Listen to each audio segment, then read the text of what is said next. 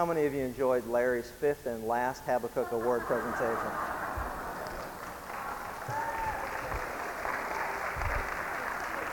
Don't you think five's a nice round number just to cut that off? How did it get that far anyway? Oh, that must be how I got all the awards, so that's why I like this. Let's see. Today is the fifth in what will be a series of 6 messages that focus our attention on the events leading up to and including the resurrection of our Lord Jesus Christ. As we have traveled on the road to resurrection, we've learned that things aren't always as they appear at first glance, and a careful observation of the facts is important to discern the truth. And more importantly than just looking at the facts and the evidence, it becomes more important as we realize as we go through this that it's critical that we examine the truth that's found in the Word of God if we're to ascertain what God's plans are in our life. What's fascinating on the road to resurrection, this particular road was paved with, in the minds of the disciples, with anticipation, excitement, and victory. And they often argued among themselves as to which of them would be greatest in this soon-to-be-established kingdom of God. What's fascinating is the mother of James and John asked Jesus at one point, and these are her words, she said to Jesus, "Command that in your kingdom these 2 sons of mine may sit, one on your right and one on your left." As the disciples continued to witness the signs and the wonders and the miracles that Jesus performed, they became more and more convinced that the kingdom of God would be established. In fact, Jesus often told them parables, knowing that they had believed that the kingdom of God would soon be established. As we traveled the road to resurrection, as they approached Jericho and through Jericho and into Jerusalem, the anticipation grew to a mounting crescendo when on this particular day, which is today, we celebrate or we remember what is called the triumphal entry of Jesus into the city of Jerusalem. Some call it Palm Sunday, but basically it's a remembrance of this particular day when the day of the Lord or the day of visitation occurred to the nation of Israel. And the Bible says that Jesus rode into town as a triumphant king, a peaceful king, who would one day set up his kingdom. And so it's not that hard to understand and realize that they believed the kingdom of God was about to be established immediately. And so they became excited about it. They anticipated it. They couldn't wait to see what God was going to do as he unveiled their version of what God's plan should be. But things quickly turned as the week progressed. It was followed by an impending triumph, was followed immediately by betrayal. It was followed by arrest. It was followed by abandonment. It was followed by, ultimately, crucifixion. And if you've got your Bibles with me, turn to Luke chapter 23, where we left off in our last study together. But as we see Luke chapter 23, we're told that the multitudes wanted him crucified. The religious leaders wanted him crucified. And that's exactly what happened as Pilate turned him over to be crucified. And in Luke chapter 23, we'll pick up right where we left off in verse 44 to the end of the chapter. We read these words. It says, "And it was now about the 6th hour, and darkness fell over the whole land until the 9th hour, the sun being obscured, and the veil of the temple was torn in two. And Jesus, crying out with a loud voice, said, Father, into thy hands I commit my spirit. And having said this, he breathed his last. Now when the centurion saw what had happened, he began praising God, saying, Certainly this man was innocent. And all the multitudes who came together for the spectacle, when they observed what had happened, began to return, beating their breasts. And all of his acquaintances and the women who accompanied him from Galilee were standing at a distance, seeing these things. And behold, a man named Joseph, who was a member of the council and a good and righteous man. He had not consented to their plan and action. A man from Arimathea, a city of the Jews, who was waiting for the kingdom of God. This man went to Pilate and asked for the body of Jesus. And he took it down and wrapped it in a linen cloth and laid him in a tomb cut into the rock, where no one had ever lain.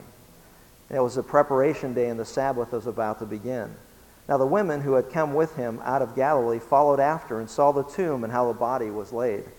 And they returned and prepared spices and perfumes. And on the Sabbath they rested according to the commandment. As we look at this, we must keep in mind what our Lord accomplished on the cross was an eternal transaction that involved him and the Father. He didn't die as a martyr who failed in some lost cause, and nor was he an example for people to follow. He died in fulfillment of the Scriptures, and that's why it's so important that we observe and analyze and study carefully the written Word of God.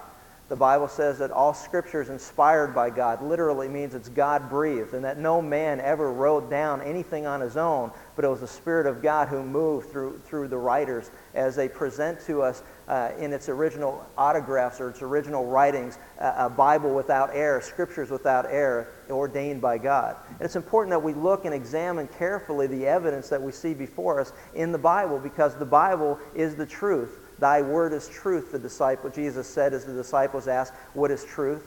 Truth has often been a pursuit of many people trying to figure out what's the truth, how do we know the truth, how do we learn the truth? And God says His word is truth.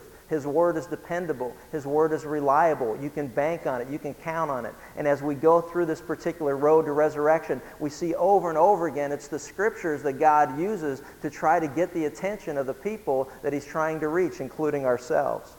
It's interesting as we see this that we need a clear understanding of the Scriptures, because it's in the Scriptures that God promised that His Messiah, His Savior, would come into the world and would shed His blood for the sin of humanity. Isaiah 53 is a good example, Psalm 22. And what's fascinating as you go through this particular account, as we look at the crucifixion, there are over 34 prophecies that are fulfilled as far as Jesus' death on the cross is concerned. 8 of them that I found were in the book, or 10 of them actually in the book of Isaiah. 8 of them were in Isaiah chapter 53. There are another 10 or so that were found in the book of Psalms. And all throughout the Old Testament, God used His Word so that people would know and understand that Jesus was who He claimed to be, and that's the Savior of the world. And so Jesus' death on the cross was an ordained plan of God from the very foundation of the world, that God was going to redeem mankind to Himself, buy us back, those who were lost. And so as we look at all this, it's important to understand that Jesus was not guilty of anything. He did not die on the cross because He was guilty of any crime. He died on the cross because that was God's plan to redeem man back to God. And as we look at this, it's critical that we understand that God told us about it. And He told those at the particular time when Jesus died and physically saw it, He told them what to look for. He told them everything that they would need to know so that they would have faith in Jesus Christ. What's fascinating as you go through all of this, Barabbas knew that Jesus was innocent. Barabbas was a man who was let go, or he was exchanged for Jesus Christ.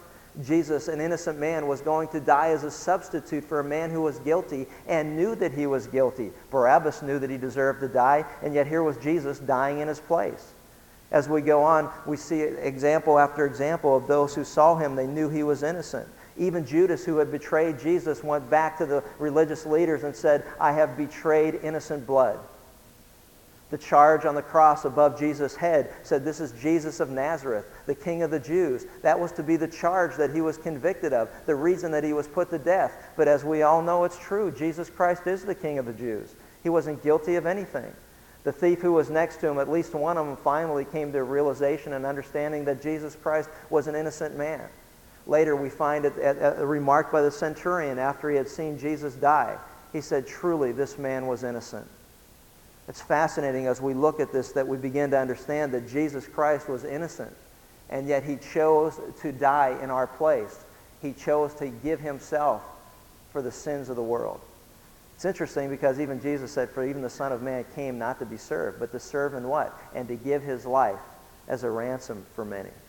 And that's really what we're looking at here. And as we go through this, I want to note 7 significant observations that I made as I went through this, not only in this particular passage as Luke records it, but also on some of the parallel accounts as we look at the gospel messages. Because as we look at all of these, we see significance to the point where I don't think we can fully ever really appreciate the resurrection until we fully understand as best we can the crucifixion of Jesus Christ and the events that took place that particular day. And the first thing I want to call to your attention is this. Look in verse 44.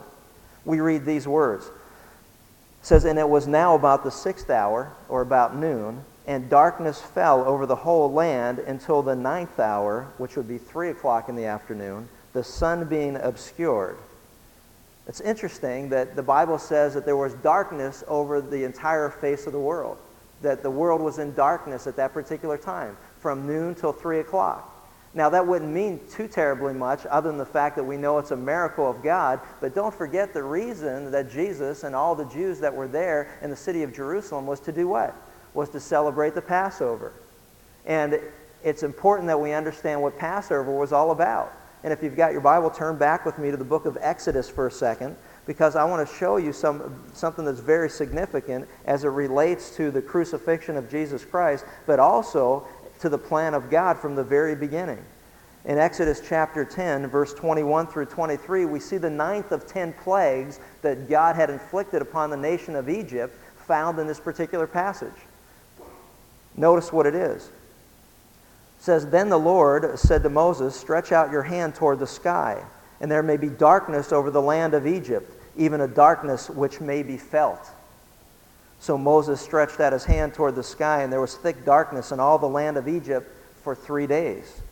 They did not see one another, nor did anyone rise from his place for 3 days. But all the sons of Israel had light in their dwellings." Wasn't it fascinating that the 9th plague that God inflicts upon the nation of Israel is that of darkness? And what's fascinating is the darkness lasted exactly 3 hours, and it was a darkness that was so oppressive that was felt by those who were embraced by it. There was an actual physical feeling that went along with it, an eerie feeling that there was something that was going on. And it was interesting as we look at this because for 3 hours darkness fell upon the land. But notice this darkness immediately preceded what God was about to institute as far as the 10th plague was concerned. Look at chapter 12. It says, "Now the Lord said to Moses and Aaron in the land of Egypt," it says, "This month shall the beginning of months for you. It is to be the first month of the year to you. Speak to all the congregation of Israel, saying, on the 10th of this month they are each one to take a lamb for themselves according to their father's households, a lamb for each household.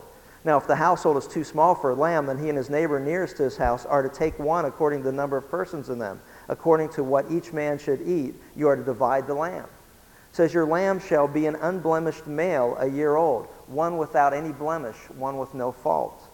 It says, you may take it from the sheep or from the goats, and you shall keep it until the 14th day of the same month. Then the whole assembly of the congregation of Israel is to kill it at twilight. Moreover, they shall take some of the blood and put it on the 2 doorposts and on the lintel of the houses in which they eat it. And they shall eat the flesh that same night, roasted with fire, and they shall eat with unleavened bread and bitter herbs. Do not eat any of it raw or boiled at all with water, but rather roasted with fire, both its head and its legs, along with its entrails. And you shall not leave any of it over until the morning, but whatever is left of it until morning you shall burn with fire. Now you shall eat it in this manner, with your loins girded, your sandals on your feet, and your staff in your hand, and you shall eat it in haste, for it is the Lord's Passover. For I will go through the land of Egypt on that night, and I will strike down all the firstborn in the land of Egypt, both men and beasts, and against all the gods of Egypt I will execute judgments, for I am the Lord. It says, and the blood shall be a sign for you on the houses where you live, and when I see the blood, I will pass over you, and no plague will befall you to destroy you when I strike the land of Egypt. And he says, now this day shall be a memorial to you, and you shall celebrate it as a feast to the Lord throughout your generations. You are to celebrate it as a permanent ordinance. Now, we need to appreciate the crucifixion. We need to understand the significance of the Passover. What had happened immediately prior to this is that darkness had fallen on the land. For 3 hours, it was pitch black, and there was darkness across the land of Egypt. Now, immediately following that darkness was the Passover.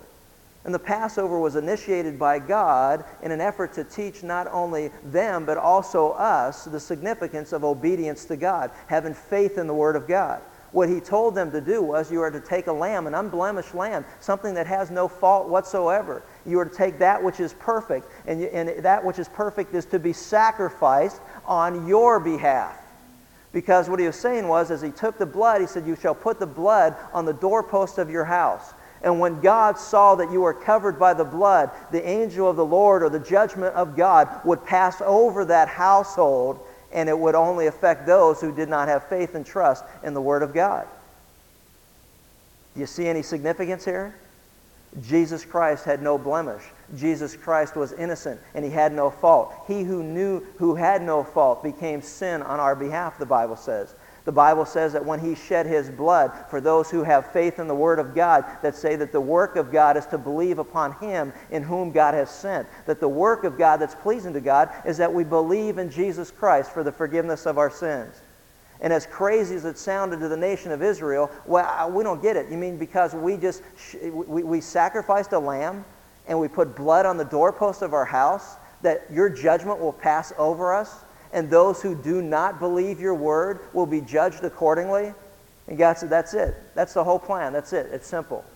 You believe me and you escape judgment. You do as I say and you escape judgment. You believe that there is no forgiveness of sin without the shedding of blood. And so all of a sudden what we see here is a picture of everything that the nation of Israel should have already understood. There was darkness that preceded the land. The Lamb of God was slain at a certain time in the day, right around 3 o'clock, the Bible says. That the Jews would slay those lambs around 3 to 5, early evening, the Bible says. So about 3 o'clock, they would slay the lamb. They would take the blood of the lamb and they would put it on the doorpost of their house, and then God's judgment would pass over them. They continually celebrated this from that moment on. And so now here we are, and there's darkness upon the land. They should have immediately realized what was going on. They were celebrating the Passover. They knew all the events. They knew exactly what the purpose was. They celebrated that because they believed in God and put the blood on the doorpost of their house, that their children were not slain and they were not judged by God. And so here they were, and there's darkness upon the face of the land.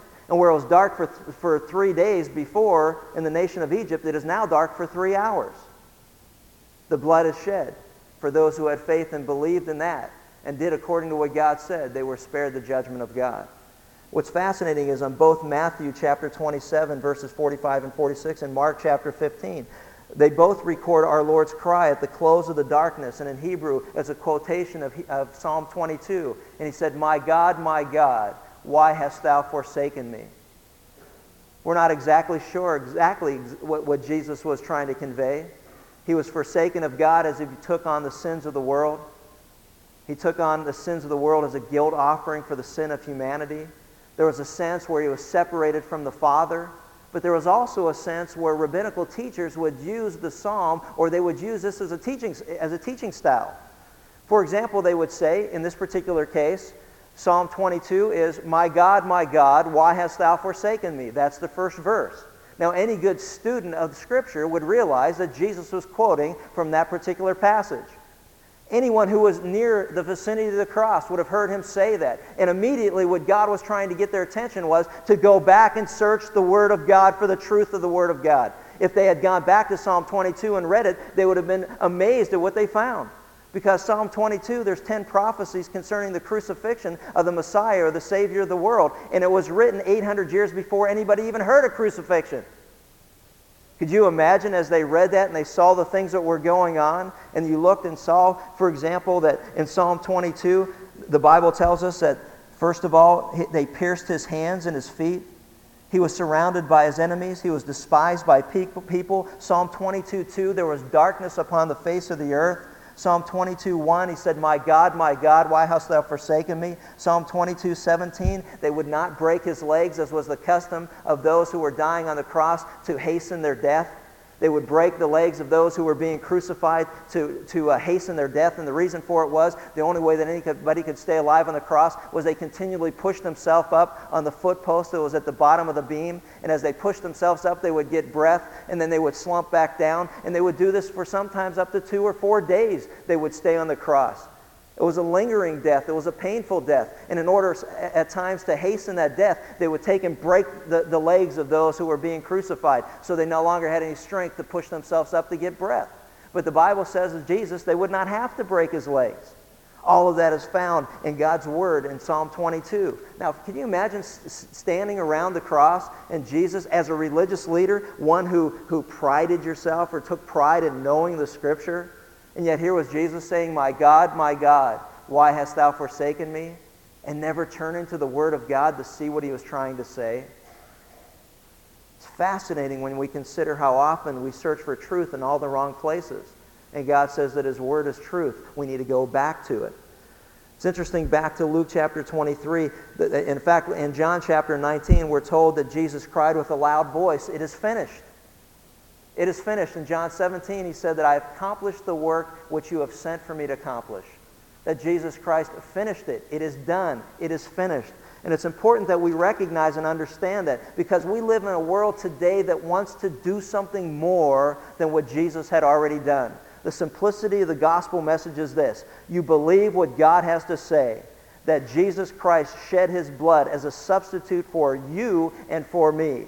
All that God requires of us is that we believe that. That's what was so vivid of an illustration of the thief that was on his one side, that said, you know what, don't you even fear God, to his buddy? He said, don't you even fear God? And as he looked at Jesus, he said, Lord, remember me when you come into your kingdom. Jesus immediately rewarded him by saying, today, the same thing he said to Zacchaeus was, today salvation has come to this house. When he was talking to the thief, he said, today salvation has not only come to this house, but this very day you will be with me in paradise. Now think about what a reward that was to a guy who anticipated being on a cross probably for 3, 4, maybe even 5 days. And here he was, only 6 hours on the cross, and Jesus said, hey, don't worry about it, don't sweat it. Today you're coming with me, and you're going to be with me in paradise. Jesus said the same thing to all of us in John 14. He says, don't be troubled that I'm going away, because when I go away, I prepare a place for you. And if it wasn't so, I wouldn't have told you that. You can bank on it. It's reliable. It's the Word of God. And because I've told you that, I'm going to come again, so that where I am, you will also be with me. And they're saying, well, how do we do that? How do we get there? Hey, Jesus said, I am the way, the truth, and the life. And no man comes unto the Father but me. It's as simple as that. But see, we live in a world that doesn't believe and doesn't want to trust God simply by faith. We live in a world, because we're so prideful, we want to add something to what Jesus cried, it is finished. There is nothing left for you and me to do, and anything we try to do diminishes the significance or the value of what was already done. Think about this. If you took a priceless work of art, let's just say you go to Paris and you go to the Louvre Museum, and you walk in the Louvre Museum and you see the Mona Lisa, and you say, it's just not quite done. And you go walking up with a paintbrush and a can, and if they don't shoot you first, you go over to it and you start doodling on it. What are you going to do to it? You're going to make it worthless, right? See, this is what Jesus said. If you try to add to what he's already done, you have defamed and devalued the precious blood of Jesus Christ. The worth is in what he did. The value is what he did. And that's why when Jesus hung on the cross and said, it is finished, he meant it. It's done. There's nothing you can do. There's nothing that I can do. Why do we continually want to add something to what was already finished and is perfect? I say it's pride. I say it's man's effort of saying, but I don't want to do it your way, God. I want to do it my way. And God says, but there is no other way. Jesus said, there's no other way to heaven but through me. All roads don't lead to heaven. All beliefs don't lead to heaven. All religions don't lead to heaven. As sincere as those people are, they don't lead to heaven. Jesus said it's all or nothing. You believe in me and you'll get there. If you don't, you'll be judged by God. God had told the nation of Israel that from the beginning. You put blood on the doorpost of your house, and you're going to be passed by. You're going to be passed over. God will not judge you. But if you don't do it, hey, guess what? You will be judged just like everyone else. And so as we look at this, we need to realize what he was saying was, it is finished. There was darkness upon the land. The Lord cried out, my God, why have you forsaken me? He cried out, it is finished, with a loud voice. He addressed the Father in a final statement. He said this, Father, into thy hands I commit my spirit. And having said this, he breathed his last. Don't miss that. Don't miss that. And the reason I say don't miss it is this. Jesus Christ wasn't killed by man. Jesus Christ gave himself for us. Jesus Christ gave himself. Jesus Christ gave up his spirit. It was mind-boggling. It was mind-boggling. He gave himself willingly. He gave himself. Now, I don't know if you've ever tried this, but try this sometime. Try to give up your spirit. I mean, without a gun or a rope or something. I mean, just sitting there, try to give it up. You can't. Why? Because God is in control of life. Now, we can take one another's life, and we can even take our own life by other means. But Jesus Christ says, into thy hands I commit my spirit, and he breathed his last. He chose to give himself up at that moment in time. You can't do that as a mere human being. It's impossible. Jesus gave himself up. He gave himself up voluntarily. Look at Luke 23:45. It says the sun was being obscured and the veil of the temple was torn in two. The Gospel of Mark tells us that the veil of temple was torn in two from top to bottom. The veil of the temple was a place where only the high priest could go in to be accessible or in the presence of God. Don't miss this. When Jesus Christ died on the cross, the Bible says that the veil of the temple was torn in two from the top to the bottom. And we're not talking about a cheap set of drapes you might have around your house. I mean, if you've ever been somewhere where there's a huge theater, maybe Radio City Music Hall, maybe the Pantages, or somewhere where there's a huge curtain, massive curtain, the Bible says that it was literally just ripped from the top to the bottom. Why? Because it was a symbol from God himself that now we, you and I, could have access to the very presence of God. There was no longer a need for a high priest because Jesus Christ became our high priest. There was no longer a need for man to represent man because the Bible tells us there is but one mediator between God and man, and that's Jesus Christ our Lord. That Jesus Christ became our high priest. Jesus Christ became the mediator between God and man. And we have access in the very presence of God if we put our faith and trust in Jesus Christ. And the veil was torn from the top to the bottom, signifying that now we have access to God. We don't have to go through another human being. We don't have to go through some other ritual. If you have faith and trust in Jesus Christ, the Bible says that you can now boldly approach the throne of grace because of him. Not because of what you did, not because of what I did, because of what he's already done. You know, and man's just saying, here we go again. Man wants to sew that thing back up. Oh, sew back up. Well, see, especially religious people want to sew that thing up because they don't want people going directly to God. That's cutting them out. It's cutting out the middleman. They want people to still come to them. They still want to hold that power and influence over people so that they tell people, you've got to come to me, confess your sins to me, and I'll go make an offering for you. God said, it's done. It's finished. I don't have to do it anymore. Jesus Christ made that final offering. It was done. It was acceptable. It was pleasing to God. And now we all have access to God through who? Through our Lord and Savior, Jesus Christ, the only mediator between God and man. All of this is taking place right before our eyes as we look at this crucifixion. And it's fabulous what we see taking place here. Luke records these words as we go through it. He says, when the centurion saw what had happened, he began praising God, saying, certainly this man was innocent. Isn't that fascinating? A centurion soldier who had witnessed many crucifixions before. I'll tell you what, between the darkness and the earthquake and how Jesus conducted himself on the cross, the conversion of the one thief who put his faith and trust into Jesus Christ as he hung on the cross, between everything that was going on, this centurion was blown away by what was happening. He was convinced without a doubt, surely this man was innocent. He began to praise God for what was going on. It's a fascinating study of those who were observing what was going on. It says, and his acquaintances and the women who gathered together from Galilee. But look at verse 48. The multitudes who came together for the spectacle, when they observed what had happened, they began to return. And look what it says, and they began beating their breasts. The symbolism of that is it was those who were in mourning, and more importantly than that, it was those who felt a sense of guilt for what had just taken place.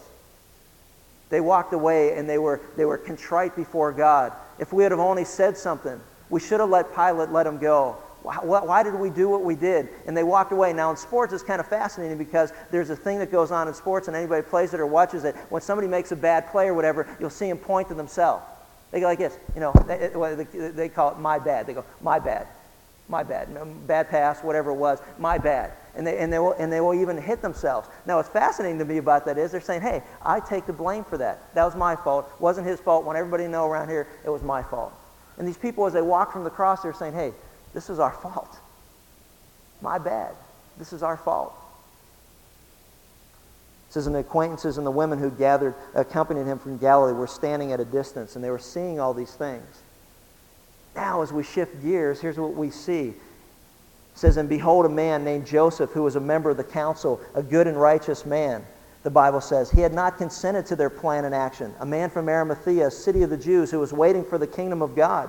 This man went to Pilate and asked for the body of Jesus. And he took it down and wrapped it in a linen cloth and laid him in a tomb cut into the rock where no one had ever lain. It was a preparation day, and the Sabbath was about to begin. Now the women who had come with him out of Galilee followed after and saw the tomb and how his body was laid. This is fascinating. Follow through me for a second, because here's what happened. It says, behold, a man named Joseph, who was a member of the council. Joseph was a member of the Sanhedrin, and so was Nicodemus. And in John's account, in John chapter 19, we read the account where it says that Nicodemus, who came to Jesus, that's how he was always identified, the one who came to Jesus by night. Now what's fascinating about it is this. Joseph of Arimathea and Nicodemus were members of the council. And the Bible tells us that neither one of them were part of the vote that took place to condemn Jesus to death. That something had taken place in their lives which was drastically different than the rest of the religious leaders who were there. Now I want you to follow with me for a second, because when you put all the Gospels together, here's the picture that you get. Nicodemus at one point defended Jesus before the council. The council looked at him and said, what's your problem? Are you from Galilee too? Because Nicodemus was saying, well, maybe he is the Savior of the world. Maybe he is God's promised one. Maybe he is the Messiah. And they looked at him and laughed and said, what are you from Galilee too, that you're sticking up for him? And here's what they said. Search the Scriptures to see if a prophet could come from Galilee. I'm convinced of this, that Nicodemus searched the Scriptures, that he searched the Word of God. And as he was searching the Word of God, his buddy Joseph of Arimathea began to search with him. And they began to seek the truth. And they discovered the truth. And as they discovered the truth, they began to realize that Jesus was the Messiah, the Savior of the world. And as they searched the Scripture, they ran across all the prophecies of God talking about Jesus Christ. And what they did was they began to plan how they were going to fulfill God's Word. It's fascinating when you think about it. As we read through this, it says in Isaiah chapter 9, as we look at this, it talks about how Jesus, Isaiah 53 verse 9, it talks about how Jesus would be buried among the wealthy, even though it was appointed for him to die with criminals. As they were going through this, they were amazed by what was going on. Now don't forget, when Nicodemus came to Jesus, at one point Jesus told him that the Son of Man would be lifted up.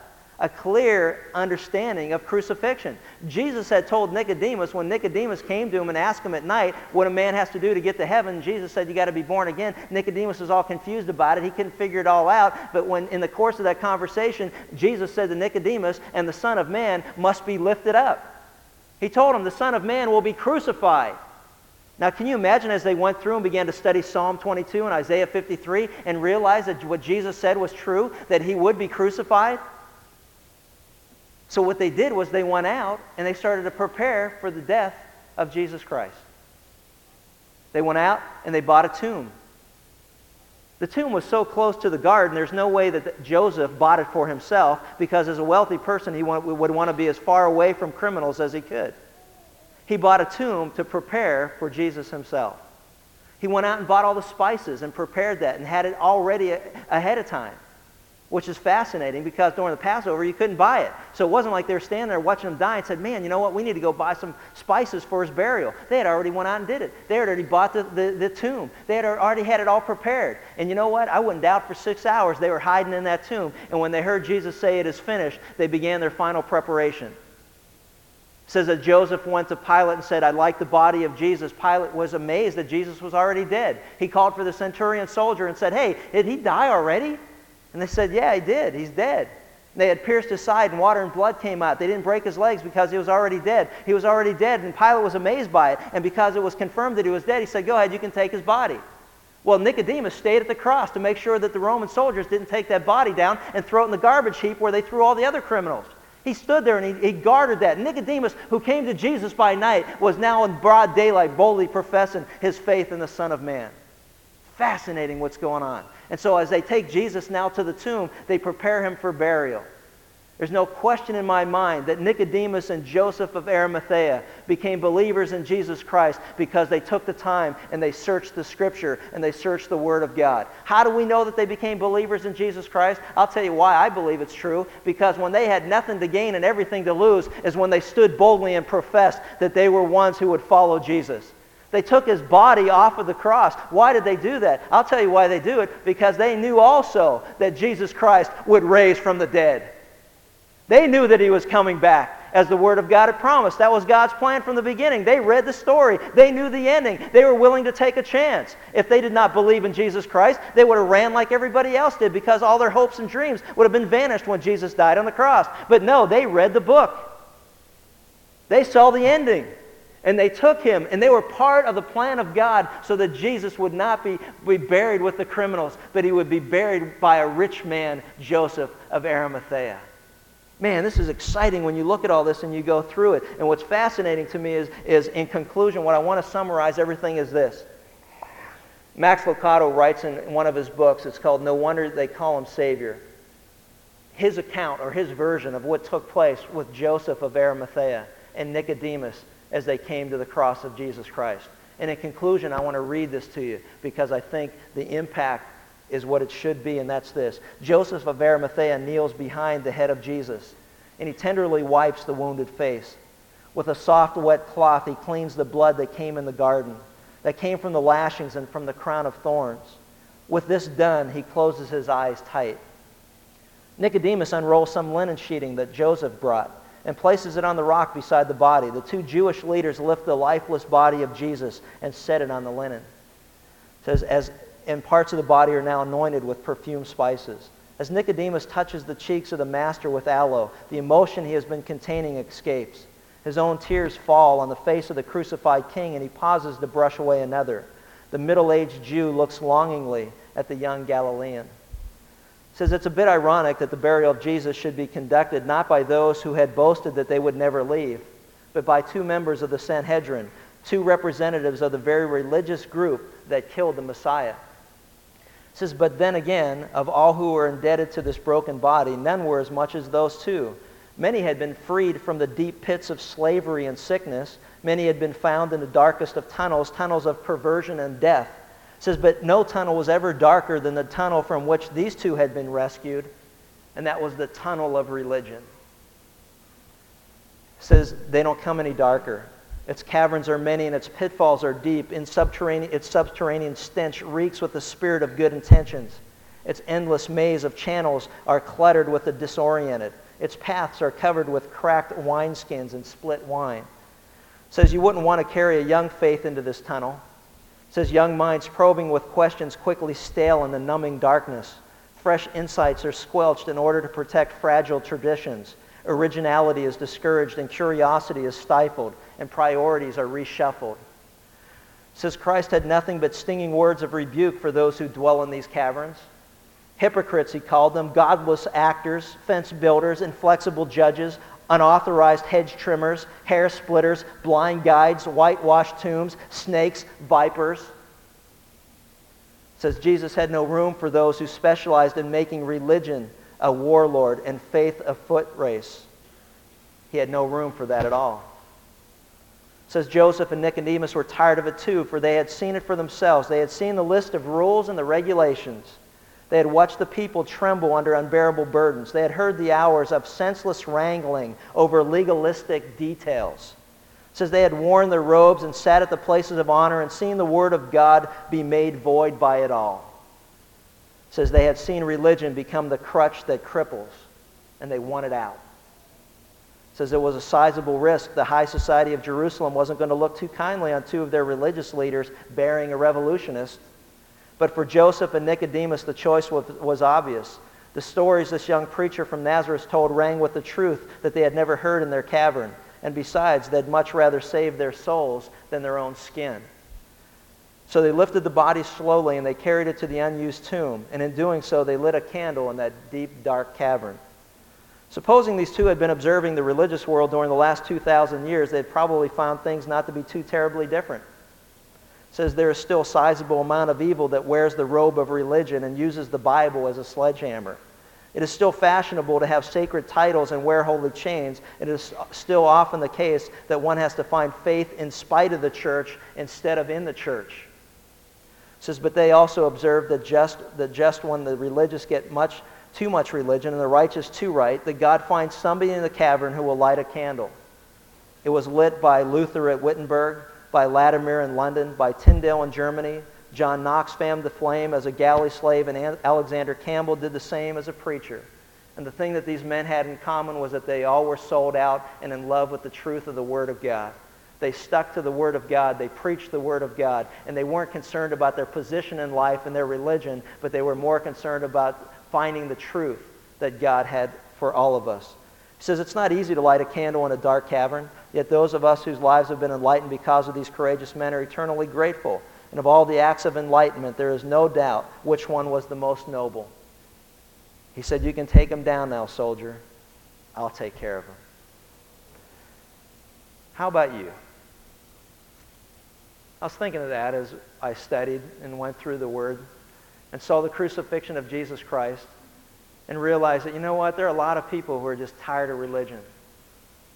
But there are a lot of people who make a living in the religion business that don't want people to get tired of religion because it's going to cut them out of the loop. And the problem that we have is we need to go back to the truth of the Word of God. The Bible says, God, your Word is truth, to sanctify us in truth. We need to go back to see what God has to say as far as truth is concerned. Don't misunderstand what's going on here. God from the very beginning had told us that His Messiah, His Savior, would be sacrificed. John the Baptist, when he first saw Jesus coming, told the crowd, behold the Lamb of God who takes away the sin of the world. Jesus said He would be lifted up and all those who would look upon Him would be saved. God told Israel, put the blood on the doorpost of your house, and that the judgment of God would surely pass over you who have faith in my word. Folks, if you're tired of religion, it's time that you get right with God and come into a relationship with God through Jesus Christ. I know I'm sick of it. I'm tired of it. I'm tired of people who use other people and manipulate them for their own purposes, not wanting to do anything as far as turning them to believe in Jesus Christ. Not wanting to relinquish their power and their authority, not wanting to dismantle their traditions that they've had long-standing nonetheless. I'm tired of people who want to manipulate people and lay a guilt trip on them, that somehow if you do enough good stuff for this church or that church, if you stop drinking, you stop smoking, you stop doing that, you start giving money, you put your name on a window that's etched somewhere on a pew of a church, and somehow that'll make you pleasing to God. I'm tired of all of that because it's not true. And Joseph of Arimathea and Nicodemus were tired of it too. And they said, it's time, men, that we search the Scripture. And if that means we don't have a job anymore, then praise God, because we're not needed. But our purpose is to point people to the Savior of the world. Behold the Lamb of God who takes away the sin of the world. Folks, don't ever, ever confuse people around you that somehow they can do something that's pleasing to God other than believing in Jesus Christ. The Apostle Paul said it best, for I have determined to know nothing but Jesus Christ and Him crucified. That's what it's all about. That's why He died, to redeem man to God. Have you put your faith and trust in Him? If not, do it today, because there's no other name under heaven by which man can be saved. Father, thank you for your word. We just thank you for the truth of it that sets us free as we believe in Jesus Christ. What a tremendous picture on the cross of we see that all of your word points to the death of Jesus Christ on the cross as a substitute for us and for the forgiveness of our sins, for those who would believe in Him. God, we just thank you that it's by grace we've been saved through faith and not of ourselves, that it's not a matter of works, so none of us will boast, but all of us will give you the glory and the praise and praise Jesus Christ for giving Himself for us. And we just thank you and praise you in His wonderful name. Amen. Reminder, next week, 2 services, no class. In 2 weeks, we'll have the 6th and final message of what we're doing here, and then after that, we're going to start the study of the book of Daniel. But don't forget, next week, there's no class, 2 Easter services, 8:45 and 10:30, and I'll see you the week after that.